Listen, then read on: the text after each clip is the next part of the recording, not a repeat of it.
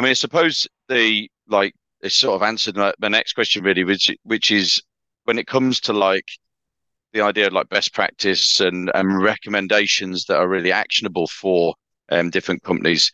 What would be your top three sort of tips that you would give? Tips is the wrong word, really. It makes it seem like minuscule, but it's not. But what Yeah. would be your three like I don't know, I suppose key actionable items that Yep. you would say this is what you have to do first? Obviously, there's the Yeah. visibility side of it. Yeah. Um, but what would you say? What would be the next steps? Yeah. Would you say? Well, don't equate authentication with authorization. That's one. And there's a very common development pattern that we've seen around APIs, which is that, I assume that when Kieran logs in, all that Kieran is ever going to do is request Kieran's data. And so I don't actually impose a secondary check that determines whether Kieran is entitled to access Jeremy's profile. It might be yes, it might be no. But if I'm never even checking it, all I'm checking is that Kieran is still authenticated as Kieran. That's a bad practice, right? Generally speaking, permissions need to have kind of three different components in the calculation. It's, kind of who's the user, what are they asking for, and what are they trying to do with it? That could be like Kieran viewing Kieran's profile, but then there's also Kieran viewing Jeremy's profile. Then there's Kieran updating Kieran's profile and Kieran updating Jeremy's profile.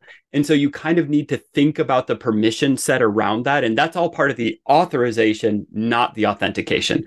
So that's the number one. And that on its own is responsible for almost 50% of the API data breach records, is really that kind of like, made a false assumption there.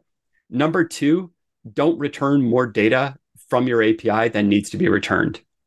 There's another thing that we've seen, and actually you can check this out on if you're familiar with the developer tools in your own browser and you really want to have some fun. Just turn on kind of the streaming section in the developer tools and watch what's coming back.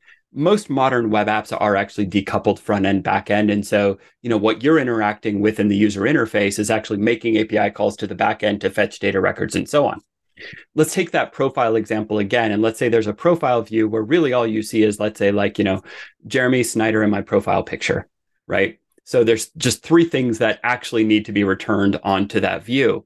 But what we see a lot of the times is that actually the request that goes to the backend over the API connection tends to just be like, give me the Jeremy Snyder profile.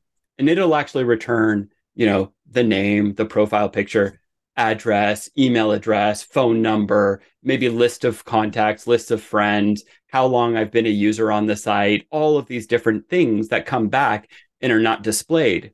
And there's a tendency to kind of let the front end determine what data elements get displayed. But again, you can go into those developer tools and you can watch the data coming back, and you can see so many backend APIs just return way more data than needs to be returned.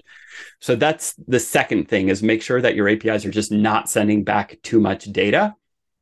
And then I think the third thing is really a little bit around probing and enumeration.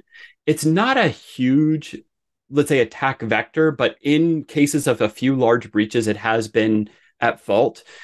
We see you see kind of common API frameworks, right, for different code languages. So for Python, you might have heard of Swagger, now kind of called OpenAPI, et cetera. For Node.js, you'll see Express and so on. A lot of these things have common developer tools that will do things like, let's say, store environment variables, or maybe they expose an admin endpoint that you can do various interactions with your APIs.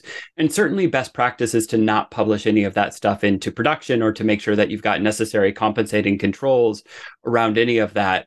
But in our lab environment, we've stood up a couple of, just kind of sample API apps that you can find on GitHub. There's 1,000 of them, at least, maybe more, just to kind of bang on them and test out some of our own code against API security, different attack vectors, and so on. And we just see like tons of traffic trying to probe these APIs. And, some of it is just standard bots that are trying to scrape them. But some of them, you can see that there are kind of like calls that are made. They determine that an API is running an open API framework. And then there's very targeted follow-up calls looking for an admin endpoint, looking for environment variables, all of these types of things. And so I think my third recommendation is make sure that you've turn those things off. Don't publish, anything into prod that shouldn't be there. Don't publish these developer enablement things into prod. But B, make sure that you've got some kind of either alerting or detection, or you've got some kind of network controls around that your APIs are not allowing this kind of discovery of those things around them. Those would be the top three, I guess, Kieran. Okay.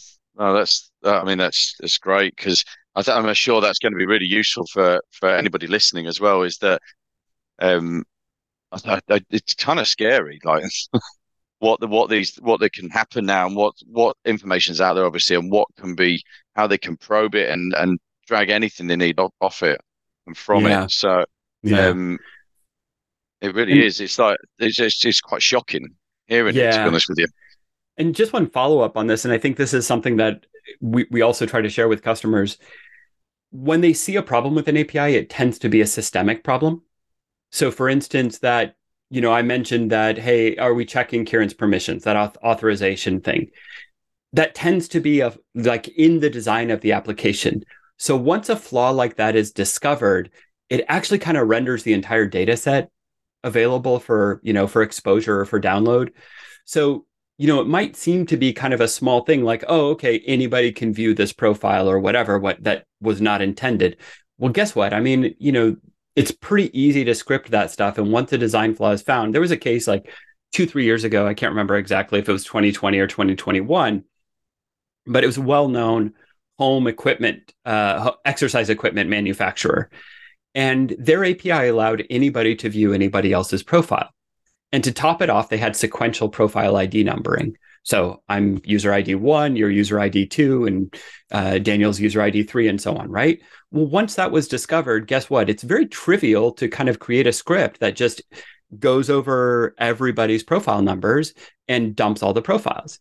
And so, this kind of simple design flaw exposed 30,000 records in like 4 minutes. And so the rate of data extraction can be very fast because it can be programmatically accessed and so on. But again, it tends to be a systemic flaw that really can expose entire data sets. And so the breach numbers, there's not a ton of breach events, but the kind of like number of records per event is very, very high. So yeah, it's like I said, it's shocking. It's shocking, really, in terms of what it can, like how fast something can happen, and things that you wouldn't necessarily think about. And I think it's almost like going back to the old age of like the password. I remember like when I used to work in schools, and it was the amount of people who had the password and couldn't understand why that wasn't secure or safe, or it just crazy. It's shocking. It really is.